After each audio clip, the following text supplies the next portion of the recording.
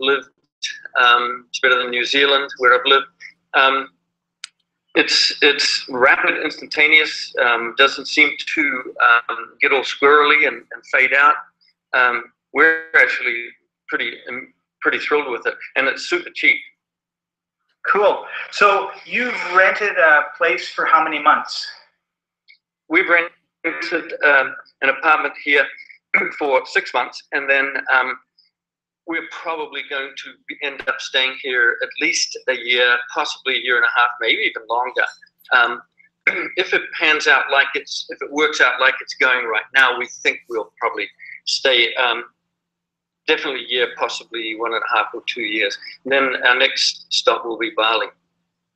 So was this a furnished place? Yeah, yep. It's very nice. How did you find it? We had a realtor, a young woman, showing us around a whole bunch of apartments. And our first few months, we actually lived in an apartment downtown on Tran Phu Street, which is one of the busiest streets.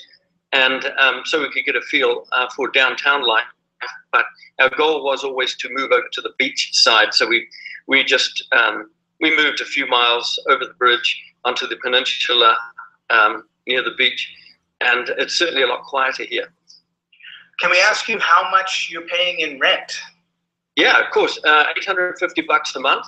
And that is US dollars? Sorry?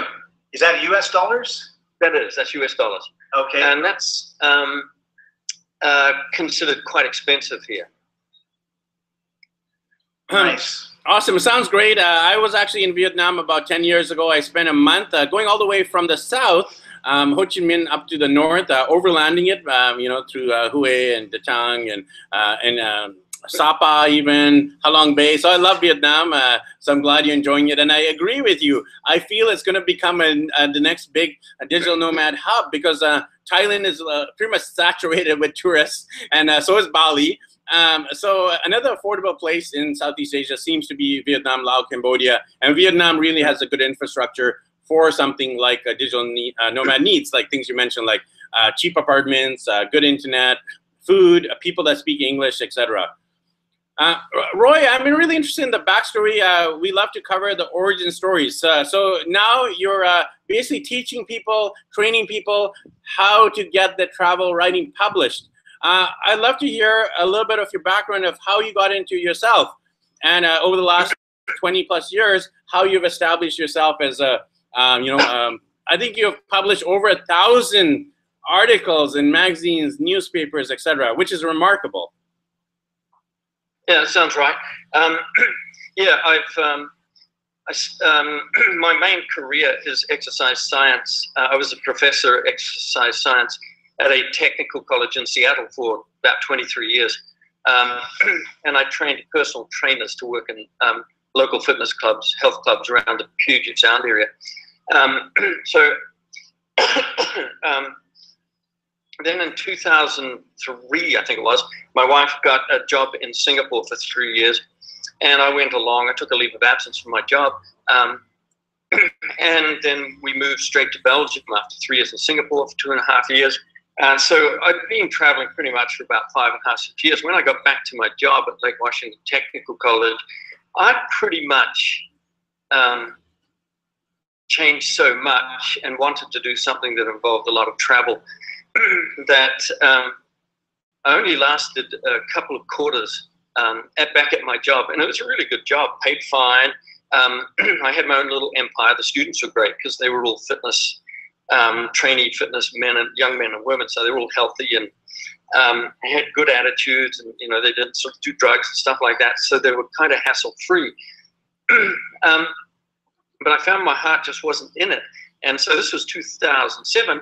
And talked it over with my wife, and she said, and I had expressed some interest in being a travel writer while we were in Singapore and Belgium. So,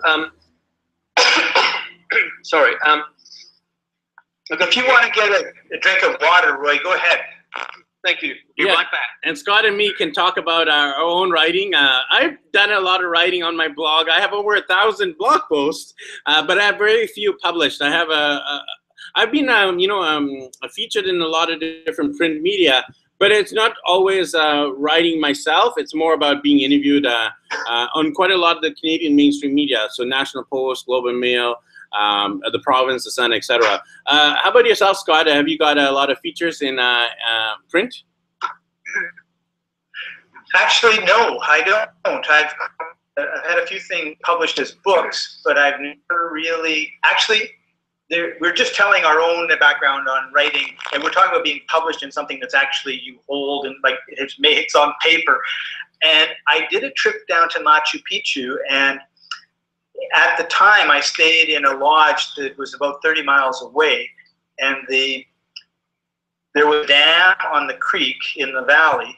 It was a small river, and they were going to put a second dam, and the way the second dam was going to work was they were going to put a hole through the mountain that was 30 miles long, and they were going to take 90% of the water out of this poor little valley and put it into another valley. The other valley didn't want the water, but this was the way they decided they were going to do it. And so they had a lot of protests from the locals, and of course, were always painted in the media as hooligans. In fact, they were just trying to get their perspectives across. So I happened to be there right in the middle of this, and had this meeting, and they had